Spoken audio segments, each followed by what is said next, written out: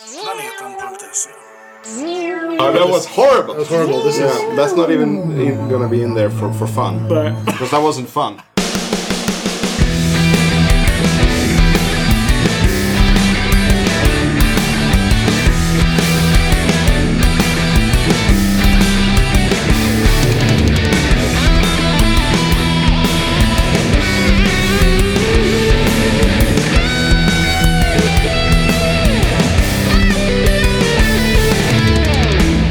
Maiden A to Z, innit? Hello and welcome to Maiden A to Z. My name is Eric, and with me, actually in the same room, is my co-host Jonathan. In your home. In my home. In your very home. That's been talked about. The move here has been the move talked about in the pod. Yeah, how has it been? It's been nice. We've sort of settled in now, so it's very... Looks very homely. Yeah, there's a... For just 2 months, it already looks more homely than my home after 4. 4 months or 4 years? Years. Oh, there you go. Well, I mean, it's still kind of homely, but this looks more... there's more stuff here. I can't take and the the credit. stuff is on the right spots. I can't take most of the credit for that. Also, here, IRL in my home is Matthias from episode... Invaders, 74 maybe? There you go. Ish. Yes. Hello. Hello, the very impressive guy. Yes, indeed. That was Even more impressive after that shot with Bruce Dickinson in '96, was it? Yeah. Yeah, with the winner smile, like a huge winner smile, and the nice beard too going on. But the Skunkworks book you've been talking about a little Yes, bit. it's great. I'm almost done with it. Seems quite interesting. It's been very interesting reading that. And a brick, right? It's like hundreds of pages. I can actually you can physically hold it in a second if you wish. Well, we can sum it up in one word. It's quite impressive. Yeah. It's quite impressive, isn't it? It's an impressive book. I mean, look at it. Okay, so it's not hardcover. No, I didn't get the hardcover. I bought the hardcover. Okay, there is one. The reason I didn't get the hardcover is I wanted to get this hardcover was at that point it said like 6 to 8 weeks. This was 1 week. So Yeah. like I want it fast. I might get a hardcover as well. Yeah, so it's closing up to 400 pages. Nice layout too. Looks very readable. Mm. Well, you're welcome to borrow it when I'm done. Oh, thank you. I think you will enjoy Probably it. will, yeah, because that's an interesting era. Or buy it on Amazon. Like I could do that too. Who's Chris Dale? The bass player, right? Bass player for Skunkworks. And also from the sort of that era in the band. And in general, he also played in the live in Studio A and live in Marquee. So the Balls Picasso tour was with him. Right? Yeah. Trying to remember his sound, but I think he's a good bass player. That's Oh, what he's I a good remember. Yeah. He's a very good one. He used to be in a band named Atom Seed, and that was more like a funky hard rock kind of bass playing. But he's a pro, so he plays all styles. Yeah. Who's the other guy that came in later with the Chemical Wedding era? David Castillo? Eddie. Eddie Castillo, Yeah. He was also. in the Tribal Gypsies, so he plays on Bolt Picasso album as well. He's crazy good with the left-hand dampings, for example, in the tower. Yeah. It's like that's very un-Steve, which I like. It's cool to hear Bruce with just a completely different bass player. That's what's fun when you hear them do Maiden tracks from that era. Yeah. Because it sounds very different. I have heard a Prisoner with the Skunkworks lineup, I believe, and I like it. It's like a little bit more pop punk in a cool way.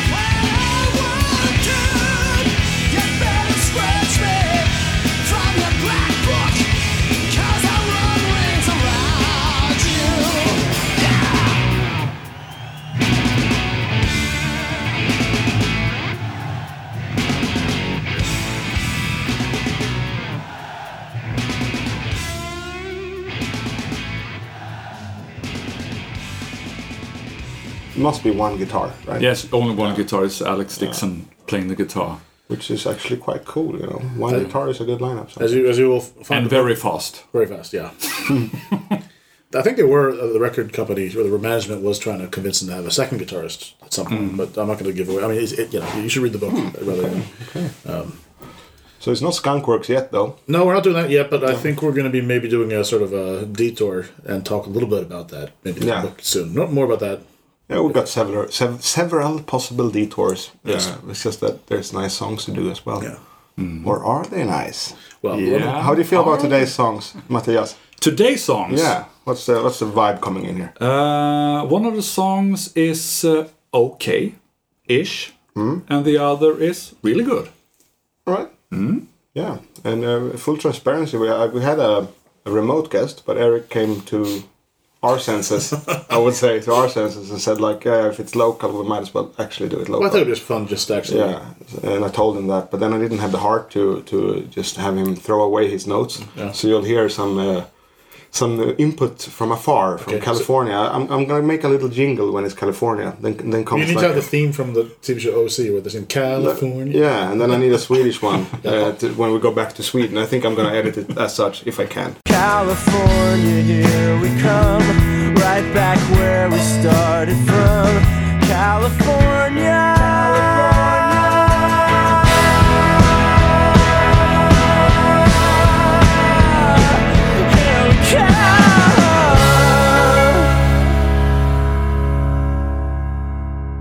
This will be the prequel to the episode that I'm going to record today, because our new guest, Paul Lacayo, is that right?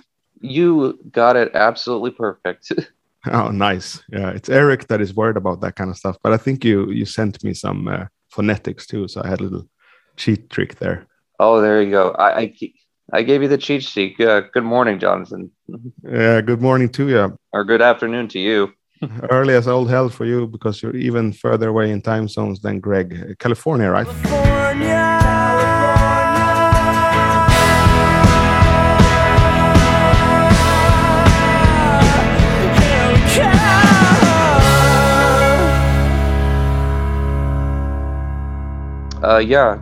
Just north of Los Angeles, actually. Cool. Sunny SoCal, as it were. And we normally don't ask this, but I got curious now. How did you find our show? Just searching for whatever Maiden podcast to fill the lull after Talking Maiden left. Yeah. So I went from Uncle Steve. There was one, I can't remember the name of it, that just started doing episodes and it stopped. I've heard of Maiden Podden, but I haven't jumped down that rabbit hole yet. To know Swedish to actually do that, which I'm not sure you do. Oh no, I'm not that cultured. Yeah, I know. No, they have done some English stuff with me, but that's all you can hear from them in English. They sort of they fill the local market, because we got a big one over here too, and quite a bit of Swedish podcasts. But I always did it in English to just for more reach. Yeah. All right, so yeah, that's how you found us, and that's sort of the most logical way, I guess. But with a new guest, the more important question is how you found Iron Maiden, when you got into it and all that. I'm copying George's answer because from Metal Gods podcast, because I actually got into them through video games as well. Mm-hmm. So I always have to reverse and tie in Judas Priest to this, because I was aware of them first, and I heard the song Turbo Lover on a game called Gran Turismo. Right. I remember that game. It was PS1, right? I think 2 or 3 by that point in time. Okay, so it wasn't the first original Gran Turismo. It was like one of the subsequent or sequels, basically. Yeah, it was one of the only tracks I loved listening to while playing a racing game. Fit in really well. Not to say I enjoy the rest of that album as much as that particular song, but I digress. And then, obviously, everyone seems to have, who got into Maiden through video games, seems to have found him through Tony Hawk's Pro Skater 4. And I pretty much did the exact same thing that George did, where I would only play the Number of the Beast and go to the soundtrack setting, so that was the only song that played. And then maybe I added an Ace of Spades and AC/DC a little later, but that partly because that was my gateway song / drug to Maiden. That's one I've never got sick of them playing it live. So where do you go from a soundtrack feature of 4 minutes into like the fanship? Because when I started out, it was a social thing, of course, and friends sharing. Oh, have you checked out this song? Is Hello Be the name or that song? But if you're sort of just playing Tony Hawk's, a good game series, by the way, I like it too. But if you just do that, you go up online or something and type in Iron Maiden, Number of the Beast, and try and find more songs. Or what's the method? Oh, yes and no. I started through my dad. Him and his friend Tony were. He's probably into Beatles the way I am into Maiden, my dad. But he had the Best of the Beast, the shorter version that only has 16 tracks, and it has the shorter version of Running Free live, where it cuts out all the banter between Bruce and the audience. So that one I kind of gravitated towards a lot. Still love Running Free quite a bit.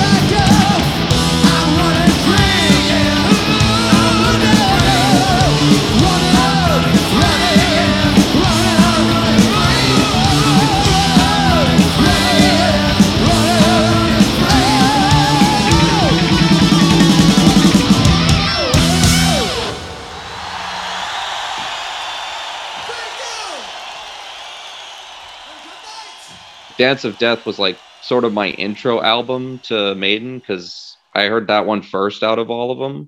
And how old were you then? I was about 13, 14. It was around end of 2003, just after they released it. So I say this all the time. My biggest regret is not getting into them 3 or 4 years earlier, so that I could have seen them on the Brave New World tour. Yeah, that's when I got in, and it was a good time to get in. Yeah, but then again, I think. But of course, you get in when you get in. There's no way to control that stuff. Absolutely, I think everything happens for a reason. Like if I was into them, Brave New World, I probably wouldn't have as much appreciation for Dance of Death as I do. So, right, gotta have some people defend that album.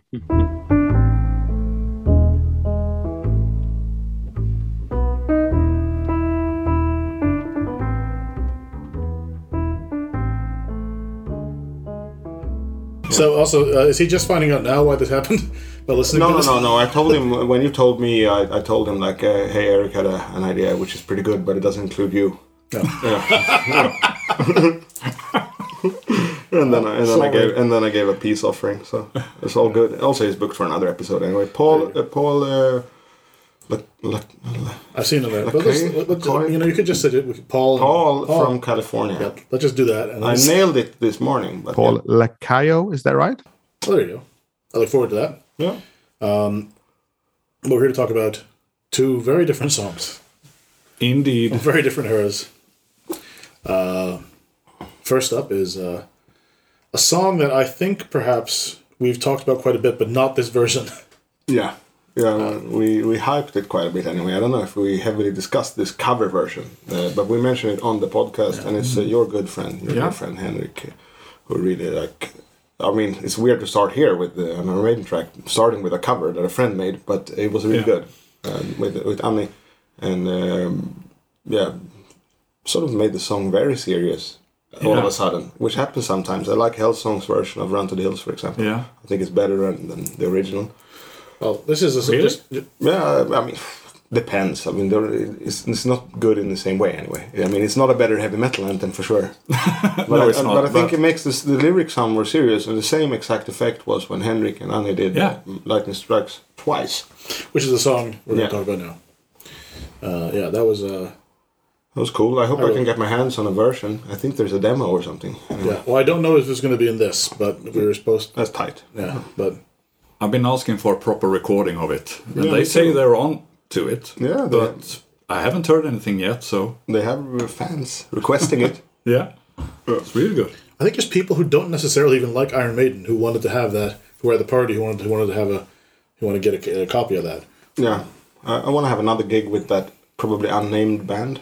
I guess it's unnamed. I don't think there's a bit name. Yeah, but I wanna arrange another gig with them because cool stuff. I'd like to arrange a gig with them where we're not insanely stressed about what's going to happen right after we're done. Yeah, exactly. I'm not gonna. If I do the Infinite Maiden thing, I'm gonna do it on separate dates, not together with Maiden A2C parties, because that was above stress levels for sure. Yeah. Even though it all turned out fine. It did turn out fine, but it could have also not turned out fine. It was a bit like Adrian said in that Gangland playthrough. Like it was like someone standing on top of a train, trying not to fall off. Yeah, but only in the beginning. Yeah. No, I was just worried. Anyway, I think we talked about what I was worried about, but it worked out. It worked out, and they played Lightning Strikes twice, and have Maiden ever played this live? Yeah, they have. Yeah, they played it on that tour. On that tour. And I think Blaze have played it as a solo artist a few times as well. That I know he's done. Yeah. Only God knows the whole sky glows. Maybe lightning strikes. Maybe lightning strikes. Maybe lightning strikes. Maybe lightning strikes. Maybe lightning strikes. Maybe lightning strikes. Maybe lightning strikes. Maybe lightning strikes. Maybe lightning strikes. It's a Murray Harris track. It's Dave and Steve, yes. Dave and Steve. Mm-hmm. Yeah, you can hear a lot of Steve in it, and maybe a bit of Murray. Yeah. I think the beginning of the song is quite typical Dave start off. Yeah, only that the melody feels like a Super Steve. Yeah. But but the arrangement feels like a Dave song. Yeah. How it starts out. I think I read somewhere, probably in Luis Mariano's detailed discography of the Beast. Exactly. That Steve said that the intro and verse was Dave's and the rest was his. All right, yeah, because it sounds a lot like Steve when it goes to da da da da da da da da da da da da da da da da. So this melody I loved when I was a kid, but now I feel maybe it's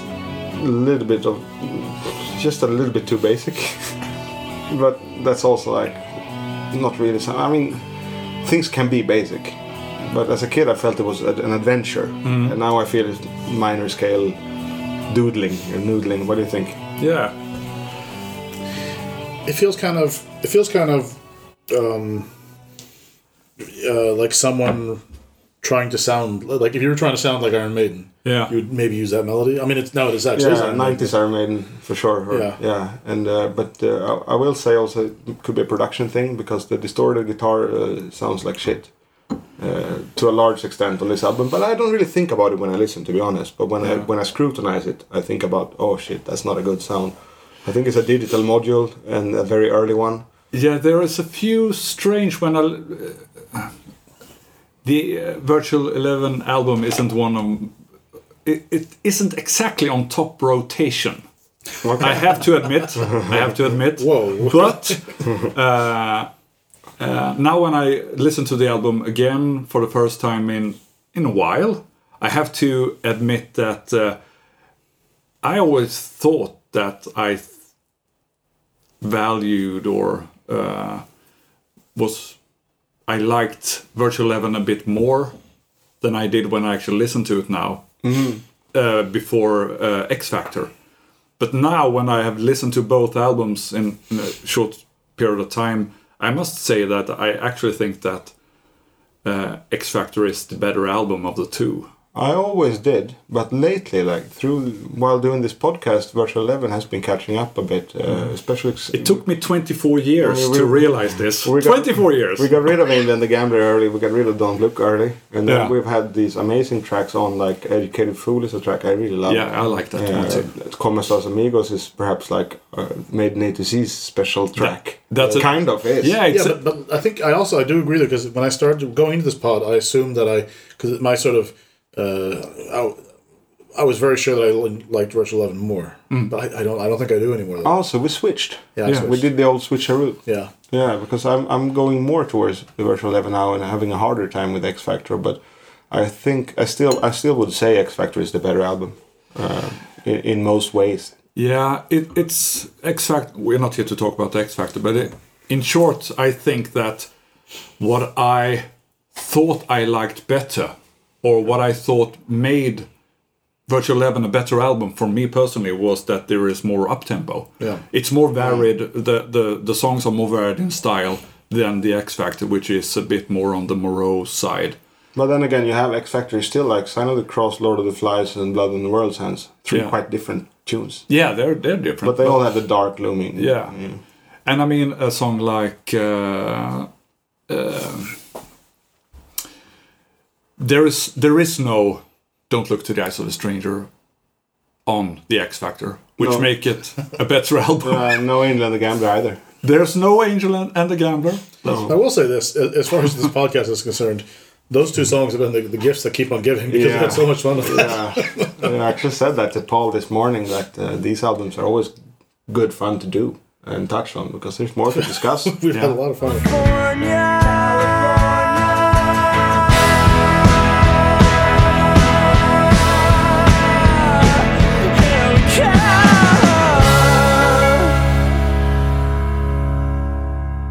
Obviously, I think it's a Dave Murray, Steve Harris song. So he's got his bluesy guitar intro. I think it's one of the rare songs that starts on a B chord. The only other one I can think of that pops into mind pretty easily is The Prisoner, that pretty much uses that chord throughout half the song. Right, it does actually. It goes from A to B in Prisoner, right? I think. Yeah, it's almost the same two chords in this song, just not as articulately. Yeah, I'll kick it in here.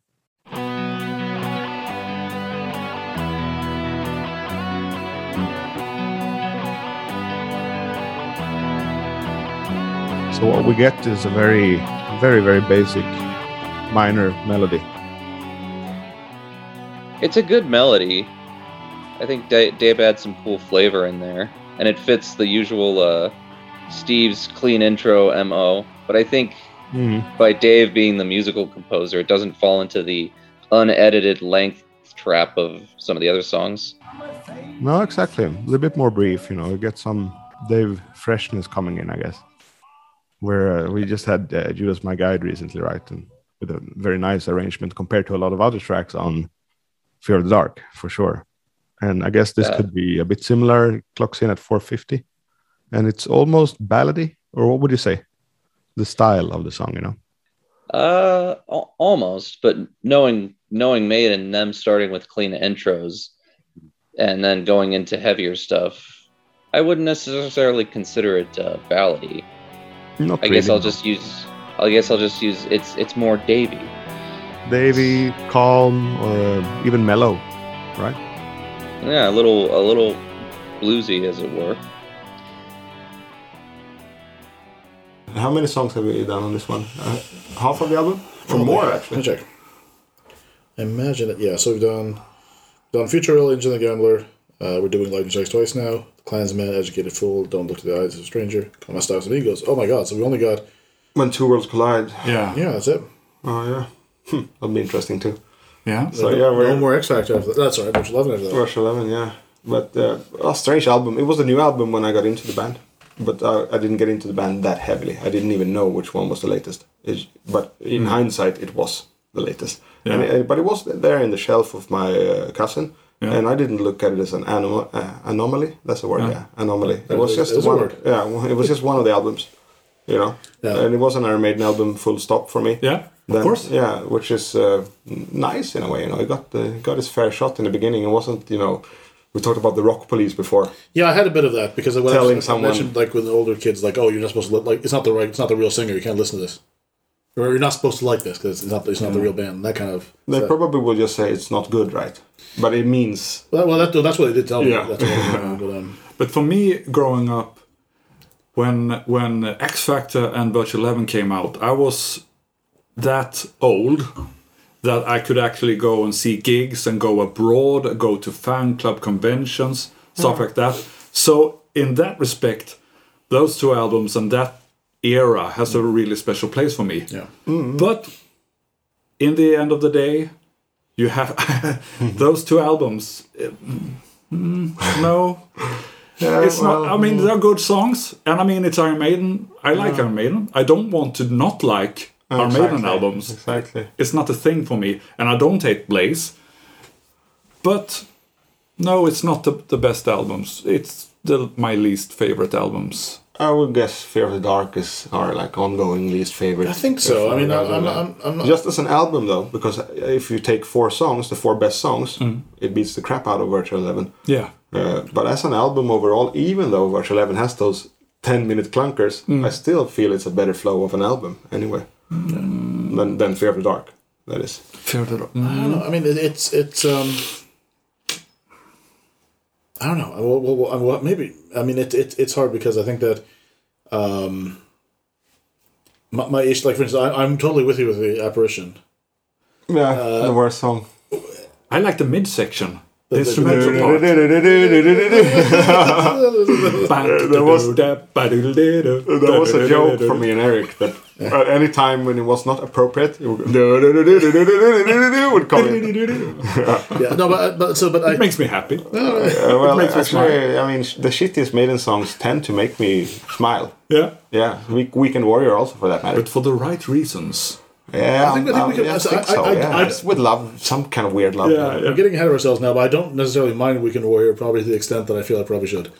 Oh, that's interesting. Yeah, let's see what happens then. But I also every time I see how long it is, I get appalled because it doesn't need to be that long. No.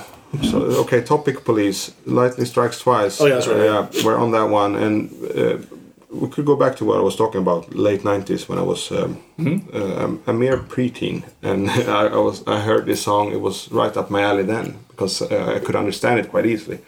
I liked those songs when I was younger that I could understand what was going on the guitar. Yeah. Because I had aspirations to some way in the far future control a guitar. So I like those tracks. Same reason Children of the Damned was a favorite because I could understand it. It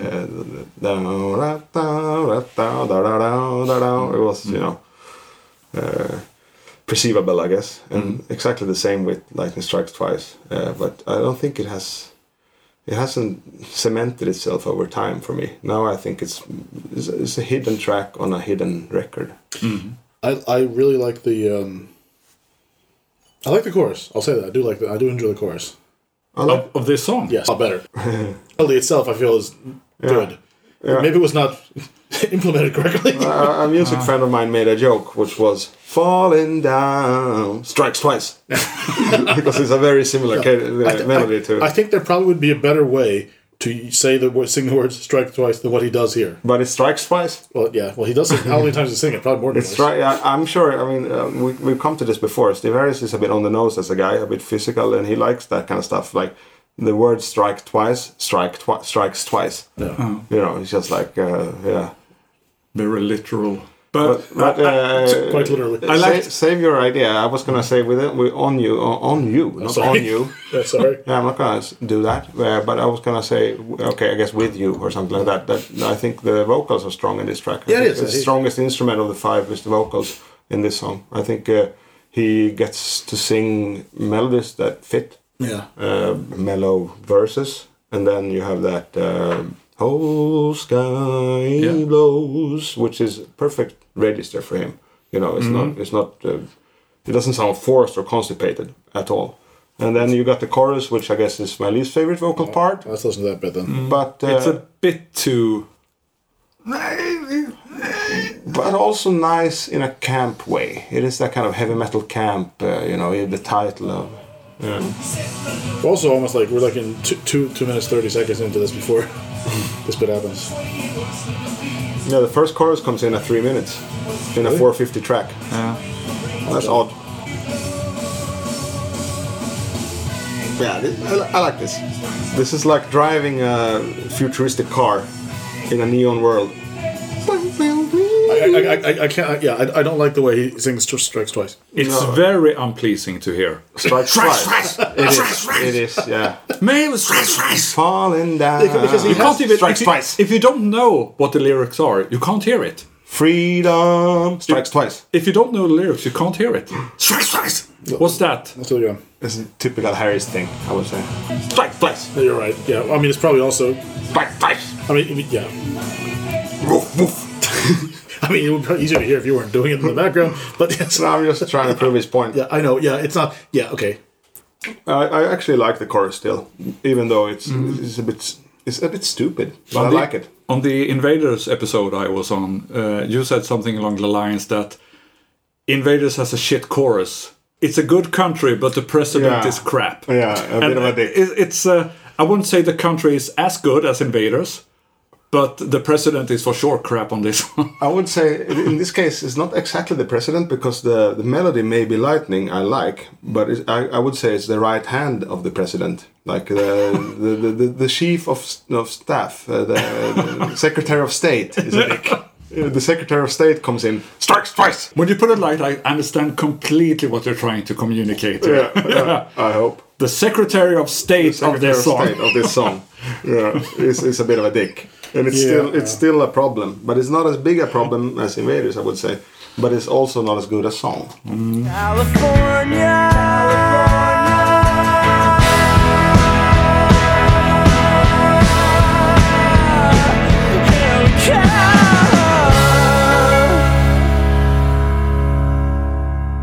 Yeah, I think just because what the subject matter is about, it's like literally talking about a storm. We'll get into that in the lyrics later, but Steve and the whole band with Maiden musically, as it were, they're very good at invoking atmosphere, even on some of the lesser quality songs. So I think it's almost like foreboding a little bit, like the storm's approaching a little bit. I think foreboding is the good word. Is the correct word for this. I was struggling, landing on a few different adjectives, but foreboding is what it is. That's the right term, dark clouds over the horizon, perhaps, Yeah. Sound-wise, I had a question I had to ask here. Sure. I go, just because of the mix of how the whole album Virtual 11 is mixed, I go, did Steve take all his anger and frustration during that time out on Dave and Yannick by making their guitars so pulled back in the mix? Yeah, what I think it is that it's a digital, some type of digital guitar interface that they used, which was very hip, in '98, but they weren't that good. So I think the reason they are so pulled back is because they have a bit of a nasty tone. But that's, that's just me guessing. I'm not a professional musician by any stretch of the imagination, but I just because of I listen a lot and I think of a lot of ways the final mix sounds. This sounds like the whole album, guitar tone wise, it sounds kind of unpleasant and muddy. I mean, the melody itself is solid, but the tone, it doesn't do any favors. I always say I like the clean tone on this album, but the distorted tone, especially in this song, really bugs me. It almost sounds like they're playing through a cheap practice amp or something. Right, which I don't think is that far from the truth, because those early digital amplifiers on distortion would sound pretty much like, a Line 6 Spider or something like that, if even, so practice amp type sound. But then clean tones were easier to emulate with that. So I think the answer to this whole debacle is that it's done in the early digital audio age and not very well, because of course they've used digital tools all through, even the 80s, but here we go with what I think is a complete digital guitar rig. But that's just how it sounds. It could be amps, but that'd be weird amps. It's not the standard Marshalls for sure. If they were using Marshall at all on this album, it's hidden pretty well.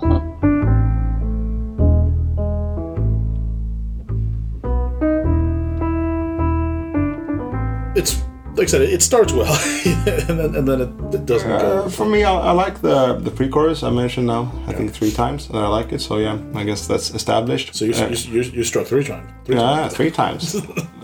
Jonathan strikes thrice. Strikes thrice. That's even harder to say. Strikes thrice. But maybe that's what he sings. Strikes thrice. I have one complaint I have that is concerning the vocals, which are the best instrument in the song. Is when, but that's not really because of the vocals. It's because of the arrangement that I think they pull up the dynamics too quickly. When the verse gets hotter, it doesn't have to at that point. I would have loved to save that for the and all that kind of stuff. So I think dynamically it's a bit. It's not a cool dynamic there. No, it's like kind of you blow your load too early, or you're too eager to go into that. And I point at Steve for that, not at Blaze. No, yeah, it's probably No, does he? There's no whoa in this one. No, I think with Blaze Live they do it on that cool little lick that comes after the solos, which we should probably listen to. Right, there we go. Yeah. We can listen to the solos now that we're at it. It starts with Davey. Well, let's listen to them without, so we can easily do post.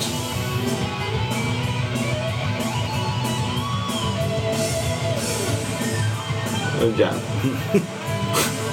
Vadå, vad menar du?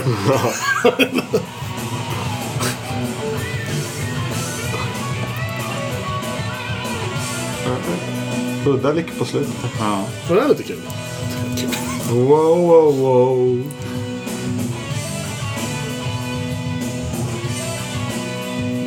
They could have harmonized this. Maybe I shouldn't comment before you stop it. Men tas ingenstans. Nej. Jo, snart.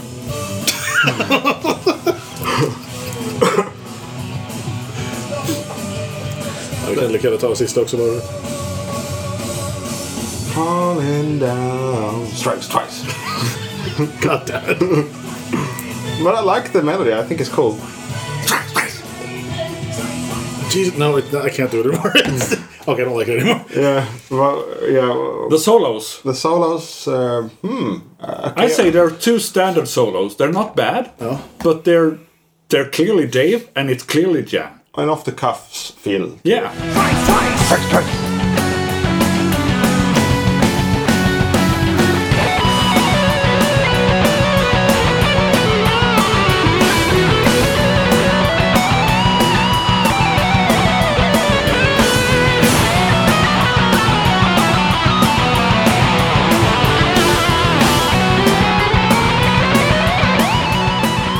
Dave solo just played. What do you think about it? Trademark hammer-on craziness, but I think the one part that stands out to me, they're not as hummable as like a Number of the Beast or a Blood Brothers solo, to throw a Yannick one out there, but I think the slide up that he does, the to the last hammer-on, stands out to me. Oh yeah, that's a bit of an effect. Almost like the knife stabbing, which doesn't sound like a knife stab in Killers. Quick sidebar, since you just did that, Sure. The next time you listen to that song, don't think of it as knife stabbing. Think of it as him slowly sharpening the knife. That's better. That works better. That's how I always imagined it. You do it with a rock, right, or some type of hard. Yeah, either a rock or one of those rolling machines where it goes across the sandstone. However, there's a kitchen tool where there's like a long tiny cylindrical piece. Maybe he's using that, and because he's a creepy psychopath who stabs women in subways, he probably does it slightly on the go, on the fly before. But that's Killers. Yeah, and also we missed a couple of things in that one that we have to redeem ourselves on later, but that would be a cool thing if it was sharpening a knife. That would be rock against metal, very appropriate for Killers. Great analogy. How is the Yannick solo? I've completely forgot it. We could listen back to it, or do you have any comments like in advance before we play it? Lots of nothing that stands out melodically. It's not hummable because it's got a lot of pinch slides and harmonics that he's famous for. He doesn't really let any melodies stand out in this solo.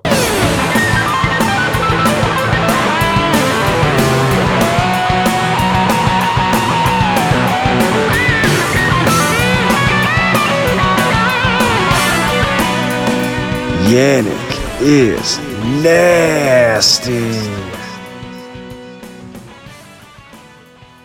Jan is reusing a lick as he often is. Yeah. But in only this, has in those. this at the end of his solo, he's using a lick he's used before, but it sits pretty cool here. It sits a bit more odd, and then you have that. What was the melody again? Yeah. But why not harmonize that? They should have harmonized it. Yeah. They had some. I think that's actually fear on the part of Iron Maiden, that they were fearful of harmonizing because it was not in vogue. It was not in the trends, because you can clearly see at Virtual Eleven that they've refrained from harmonizing deliberately. This is something that will not work out probably, and ultimately be something we can edit out. And this is something as Hendrik might call ill-advised. Well, we're here. Should we try harmonizing it here vocally? Oh, I can't do that vocally. Fair enough. Okay, we can try and fail though. Yeah, it's not going to be horrible. Who wants to start? He has to start because he knows the floor melody. All right. It's gonna be a train wreck. I'm doing the same.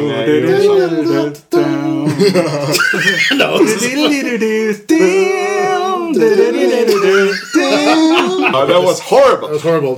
That's not even gonna be in there for fun. Because that wasn't fun.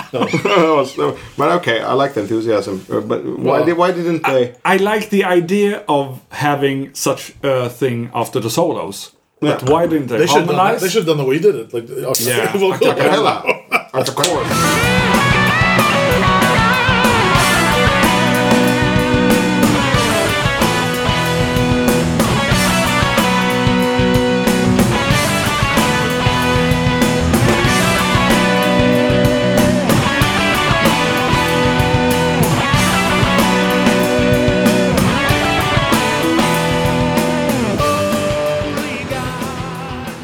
That's what the kids like these days. If we talk about the music, I enjoyed the beginning of the song. I think it's nice. I start to lose interest as soon as they go into the major part of the song, the up-tempo part. Yeah. And one of the reasons is it's just too slow. Just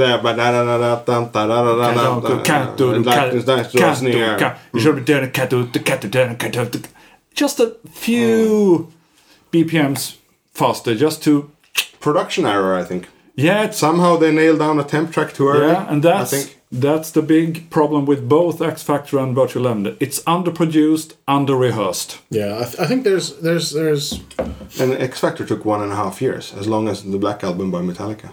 And Virtual Eleven, I think they recorded for more than 4 or 5 months or something, from start to finish, which is, compared to modern day Maiden, they work a lot quicker. 6 weeks. Yeah.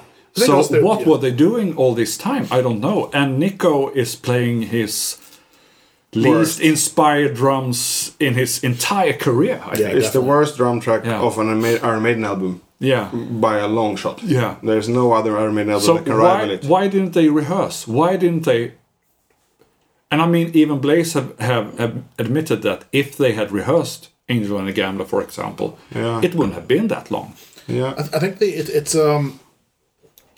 because if you actually hear it as a song, like you're in a proper, like you're playing it live, or even just rehearsing it, or any kind of, there's no one can honestly think that song should be that long.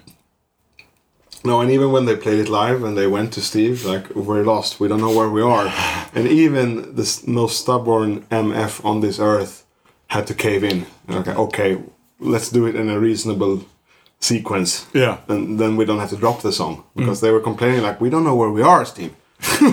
We don't know where the fuck we are among, we're lost in a lost world. And that's how they got inspired. Yeah. How do you explain that? Like, Steve, I'm lost. Don't you know I'm a savior? Oh, fair enough, thank you. Yeah, I'm a savior. It's the 33rd repeat. So. What's the line again? What is it? Yeah, okay. 40 more times. In that sense, this song it doesn't overstay its welcome. It's 4:50, and again, the first chorus comes in at 3 minutes in, almost. Yeah. Like 2:40, it's up to 2:47, which is so they really went for a build, and that's where I think that's my main criticism is why did they make the build so clunky? Why did they up the dynamic so quickly? If they have 3 minutes before the first chorus, they could have made a nice arc. Yeah. Instead of just so early on going for that chug. Yeah. And it sounds crappy. It's a crap chug. Yeah. time has not been kind It to doesn't. this track. It doesn't gel. It doesn't. It doesn't come together. No. I agree. No, it seems very sort of disjointed. Yeah. And there's a few things on this era and also, I mean, he does have this sort of problem these days too, with when he composes songs like we talked about the Time Machine. I do like that song, but it does seem very, like some of the parts seem, you can tell they kind of maybe, you said, it seems like that's how they write songs. They edit it together. But the bigger crime in Lightning is that this song isn't even that varied. It is pretty much stays on topic, so it shouldn't be start-stoppy. If you look at Time Machine, the parts are very different, so you have to come up with some sort of solution as far as how to go from A to B. Yeah. But in this song, it should write itself. A to Z. In this song, it should write itself. The song should be concise. We did Judas My Guide not long ago. Yeah.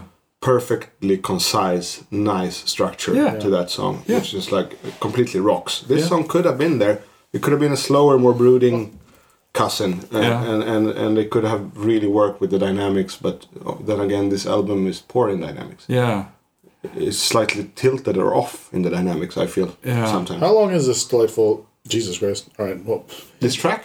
So it's 4 minutes 50 seconds. 4 minutes 50, yeah. So they got 2 choruses in there. All right, well. Yeah. 2 choruses. So they struck twice. Yeah, striking twice. Normally Maiden would go for 3 choruses. So 2 then they have to strike thrice, and that's not a... Yeah, even Invaders, it's three of them, 6 seconds each. So short. Yeah. But, okay. Anything more good on the track? There's some... I have good memories of it. That's the good I have. I remember it as a nice sort of... atmospheric and a nice track. If we look at the lyrics, he goes for that kind of storm brooding. Yeah. There's a dog barking in the lyrics too. Yeah, not just in the chorus. Yeah. So I found myself in the sun. Oh yeah. A hell of a place to end a run. Oh yeah. California, fine. Somebody check my brain. California's alright. Somebody check my brain. Check my brain. I feel a breeze on my face in expectance. Not very long before the storm reaches here. Off in the distance, the lightning is flashing again. Feel something strong as the power draws near. And then he starts asking a question. I remember Eric saying this. Is it the rolling of thunder that scares you? Is it the crashing of clouds that hold fear? Who is he talking to? Who is he talking to? Well, everyone, I think, or every human, I guess. Some kind of... That's how I read it, that this is very, what's the word? Very visceral stuff, very... It's humanistic. I feel like he's reminiscing a childhood fear or trauma similar to Fear of the Dark, maybe. I used to be scared of thunderstorms when I was a kid, so I kind of identify with it. Now I find them fascinating. I was scared of the dark, actually, when I was a kid, up till 9, which feels really strange now because I love it now, but... you have those childhood fears, but thunder and lightning I loved as a kid. I always wanted to go swimming when it was, and the older generation were like, no, the lightning will hit the lake and you'll be electrocuted. But I'm not sure that happens. I don't know actually. I have to look that up. But now I still like to go swimming when it's a thunderstorm in the summer. That's when we usually get them in Sweden. It's a very nice feeling to swim during. But I don't know. Maybe it's hazardous as old hell. I don't know. Could be dangerous. Science ruining everything. Yeah, ruining all the fun all the time. Besides the childhood fear, when he's asking, it's maybe threatening to happen again. I feel like Steve, at the time, maybe he did take how the public perceived X Factor and Blazed Heart. And there's so many things going on in his head where he goes, could this be a disaster too? And could something worse happen? Could Dave leave? Could Yannick leave? Could Nico leave? That's not where you want to be mentally.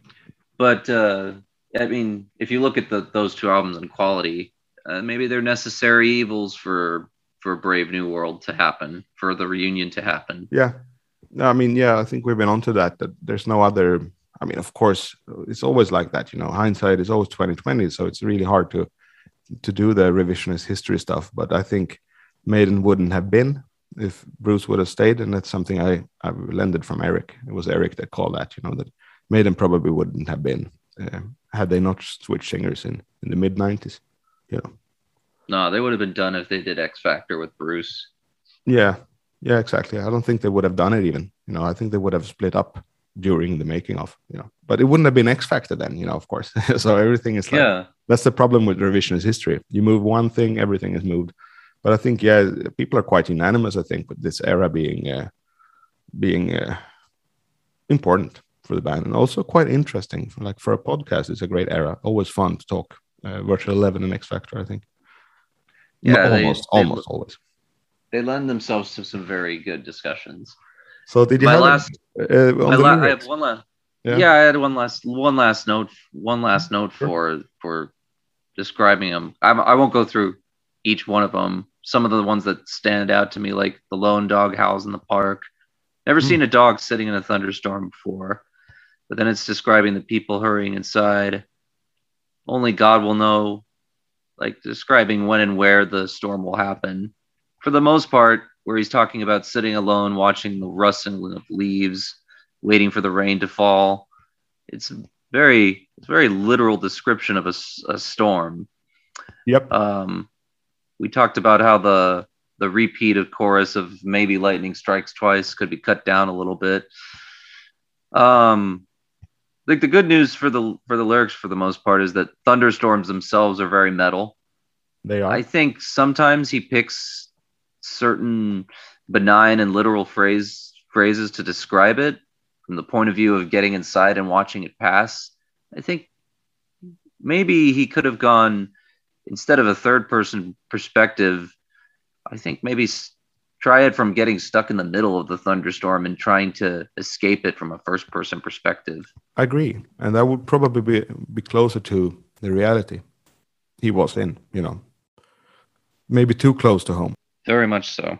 No, I mean, not for us. For us, it would have been a stronger song, probably, or stronger lyric. But for Steve, maybe, you know, we talked about that both a couple of weeks past, that sometimes he just switches perspective to a third person, and for seemingly no reason, or maybe because he's uncomfortable being first person suddenly, you know. And if your theory is anywhere near the truth, then definitely it would have been a pretty sensitive topic, this song. Yeah, it's true. I think it's funny how you say he's uncomfortable with first person perspective, because I don't get that from Bruce or Adrian when they write lyric at all. True, yeah. Bruce has a way of being both the first person and the storyteller from a third person, and Adrian will kind of, like Wasted Years as an example, he'll wear his heart on his sleeve sometimes. Yeah, normally he would. Even on his new album with Kotzen, his lyrics are very much, you know, first person, heart on your sleeve. I guess it's from the blues tradition in a way, you know, to write about your, you know, your troubles, basically your worries. In Wasted Years, too much time on my hands, got you on my mind, you know, on my mind. It's not like, it's not sent off into third person at all. It's completely him. Oh, I have a lot more to talk about when we get to that song. That's my second favorite Maiden song behind Wicker Man.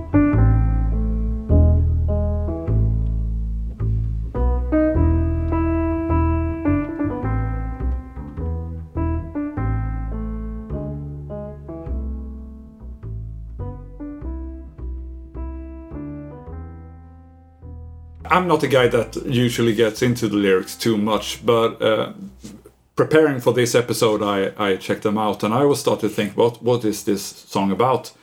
And there are a few lines that made me think that there is something bad that happened to the protagonist of the song.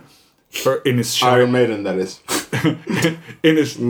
in his or her childhood, and that the protagonist fears that this might happen again. Yeah. And then I read an interview with Steve where he talks about this song. Okay. And he says, and this is a quote, "It's a never say never type of song, hopeful and positive," unquote. He is a special guy, Steve. And I thought it was about something bad that happened in the childhood. And he says it's a hopeful and positive song. Yeah, Well, I mean, also sometimes you talk. What do I know? I have no idea, actually. Generally speaking, I would assume lightning striking something is not a good thing for the thing being struck. Yeah. So maybe like, oh, hopefully it'll happen again. Yeah. But I think it also could mean that like a spark, like an idea. Maybe it's sort of like the idea of, at this point, a lot of people probably thought that they had sort of already seen they've peaked and they're not going to do that again. Well, maybe they can rekindle that with a new spark. Yeah. So Yeah. maybe lighting a strike twice again. That could be that. Paul this morning, well, you listener, you're going to hear it from him, not from me, but I'm telling you guys, he said that he felt that the song was, he mentioned childhood trauma, just as you did, Fear of the Dark is a similar topic. And he also mentioned that he thought the song was all but positive, that it was, about Steve's fear that maybe someone else would leave or that the band would further derail. Yeah. But clearly, according to Steve, it's not about that. But No, it's a hopeful and positive song. but what I hear is much closer to Paul's interpretation, that the song is about the thing that happened that sucked. It could happen again. Yeah. That's generally, Which is a good theme. It's a better theme than the one Steve generally described. speaking, so like the phrase about lightning striking twice or not striking twice usually about something someone has bad luck. It probably won't happen again. Likely. Yeah. Not well. Hoping it's gonna. Yeah. But I mean, the start of the song fits the mood of the lyric Yeah. pretty good. Pretty good. But when it kicks in with the up-tempo part, it doesn't really fit. Yeah. I agree. Maybe I overanalyze things. No, but I think That's pretty much what this show is about anyway. So. yes, that's Severe over. of course. What a fool I am. that's what we do here. Yeah. Definitely. So you're in good company. Yeah. But yeah, definitely. I wouldn't have thought of it as bad dynamically when I was younger. But when I scrutinize it now, I don't like the dynamics. I think and it goes together with what you say, that it loses itself Yeah. somehow. It just detach. Yeah, it's like a problem child. This song. I wonder, is it possible he thought they were talking about another song? Because there's nothing in the song that implies it's helpful and happy. No. Because there's But all I know as I sit in a corner alone, I printed the lyric. That's very It takes me joyful. back to my childhood again. yeah. And then a few lines later, I ask myself, could it be a disaster and when it's maybe threatening to happen again? Yeah. As the That's positive ominous, and hopeful. As the ominous light draws near, ominous is usually not a good. Ominous is usually not a... No, it's not like, oh, that's nice. Oh, let's Actually, you know what? Oh, I'm feeling a bit ominous today. What I'm thinking now, you know what? What a glorious... I'm thinking he's just trying to come off positive in this interview because the band was such a shit stroke at that time. Well, because also wait, so the lone dog howls in the park. All the people hurry inside as lightning flash. The lone dog start. howls, strikes twice. Yeah, that's the dog. That's the dog. The storm is nearly here. Only God will know. Anyway, yes, this is not a cheery song. Yeah. No, But I think it's Steve. Actually, I think it's Steve pushing a positive attitude when the band was pretty much at its lowest. Yeah, I think that's what it is. Yeah. But I mean, also Steve has tolkningsföreträde, whatever that is in English. Tolkningsföreträde. No, it's talking... I don't know. I mean, it's like Veto on what the song is about. interpretive. I don't know. I can't think of a good. Interpretive veto. Yes, oh, sort of. Because he wrote it. So. He wrote it, yeah. Yeah. So I can't tell him what it's about, but he's wrong. If we say that Steve is right, Yeah. and it is a positive and hopeful song about never say never, Yeah. then again, the song, although it feels a bit like stock lyric, it's off the shelf. It's not something that has gone too much thought into. No. Because Tropes. the phrases, the picture it tries to paint is very much same. He describes the same scene over and over again in the lyric, Which is a pretty cool scene, but we get the picture quite fine. early in the song, It's fine, you don't need and the- it doesn't really change, and then the song is over. Yeah, you don't really need the. much like the music. Well, a bit like the music anyway. The music loses itself somehow on the way there. But I don't think, Eric. I don't think you should give up on this chorus. I think it's a pretty cool chorus. By not give up on it, what do you mean? That I should Still allow yourself to dig it. No, I can still be fine with it. I think it's a pretty good chorus. There's bits of that again. There's two words that kind of bring it's lone dog howling, Woof, woof. howling in the ominous flashing of positive, hopeful light. Apparently, and the melody of Maybe Lightning is very close to Falling Down as well. Yeah. But that's no problem, is it? I don't know. No, I mean, In a bit of summary, I think this song is okay. Yeah. It's not 2.5 out of 5. But at the same time, we're comparing this song against really good songs that, I mean, Maiden standard is high. I mean, I'm a big fan. I really enjoy Iron Maiden and their music. They have good songs. They have pretty good songs, and this song is pretty average or below, slightly below average Maiden. Yeah, I think it's kind of the situation like if a band that didn't have the absolute insanely high peaks that they have, if like I can't think of a good if fucking Dokken had this song, you might be the biggest Dokken fan. I'm not so sure about that because let's take your band. If Saturnine had this song, I think it would be your worst song. Well, I don't. Think your songs are better than this one. I think maybe I could do. I wouldn't. Yeah. Well, yeah. Thank you, but I just mean the fact that in contrast to other stuff, especially what we're doing today, or your band, Dead Cosmonaut. If you had this song, it might have been one of your worst songs, actually. But I mean, then again, if you were talking about my band here, then I'm gonna just shut up because you can't. You can't compare your own shit to others. If I came up with I would say no, I won't use that. It's a little bit Revelations-ish, but just not good.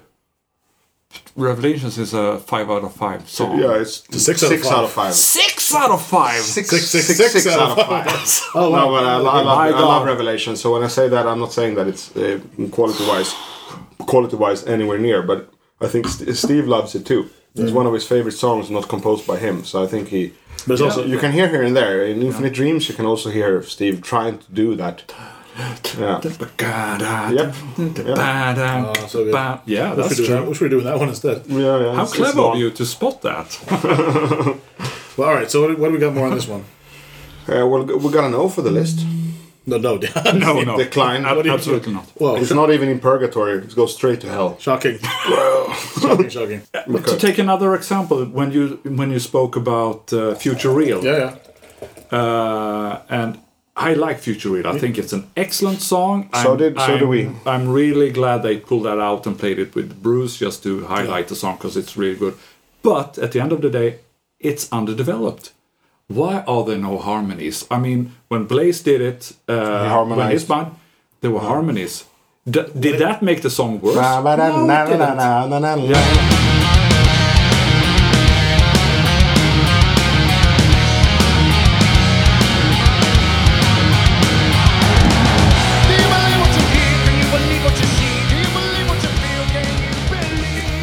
It's like, it's there, you can just grab it, it's within reach. But they say, no. I think it could be a 90s thing. I think they could have tried and veer away from whatever metal was about in the 80s and try and go current somehow. Yeah. But Iron Maiden is like forever lost when it comes to going current. Yeah. That's not their thing. It's not their thing. The most current they've been was the Diano era. That was pretty current in a local scene.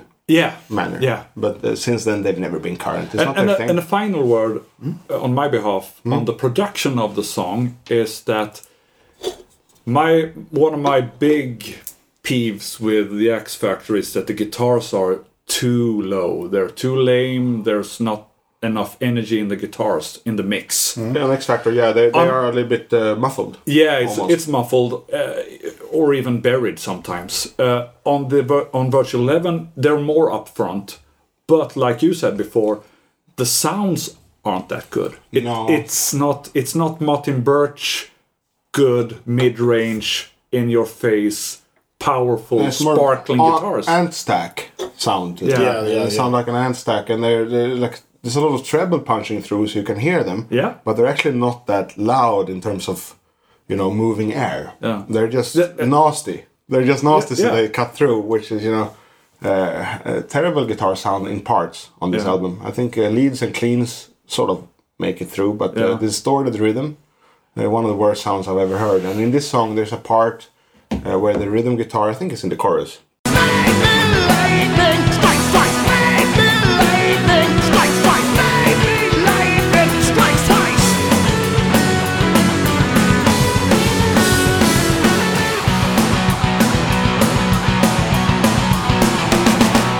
It just sounds so shitty. I never heard it before, but when, again, scrutinizing it, coming into today's session, like, that's one of the worst guitar sounds I've ever heard. Yeah. Like the rhythm guitar in the chorus. Yeah, it's rough. Yeah, or toilet paper or an ant stack.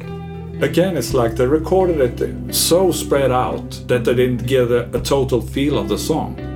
If they had rehearsed it properly and recorded it more like they do nowadays when they record live, I think the song would have benefited a lot from that. Definitely. More up-tempo, more BPMs, more punch and power. Yeah. But that's a good kind of finishing point on this song, that it does have potential. There is potential in the track. It's not like a lost cause or anything, but it's not well executed. No, it's not. And that's where we are, Eric. We don't have to have any screens on or, Zoom meetings or Google Meets or anything. We're just going to sit and talk, which is, nice for a change. We do that sometimes. Awesome. Well, for sure, have fun. Tell them I say hello. Sorry I couldn't accommodate being with you guys. But up the irons, skull from the north, until the cows come home. All the leaves are gone.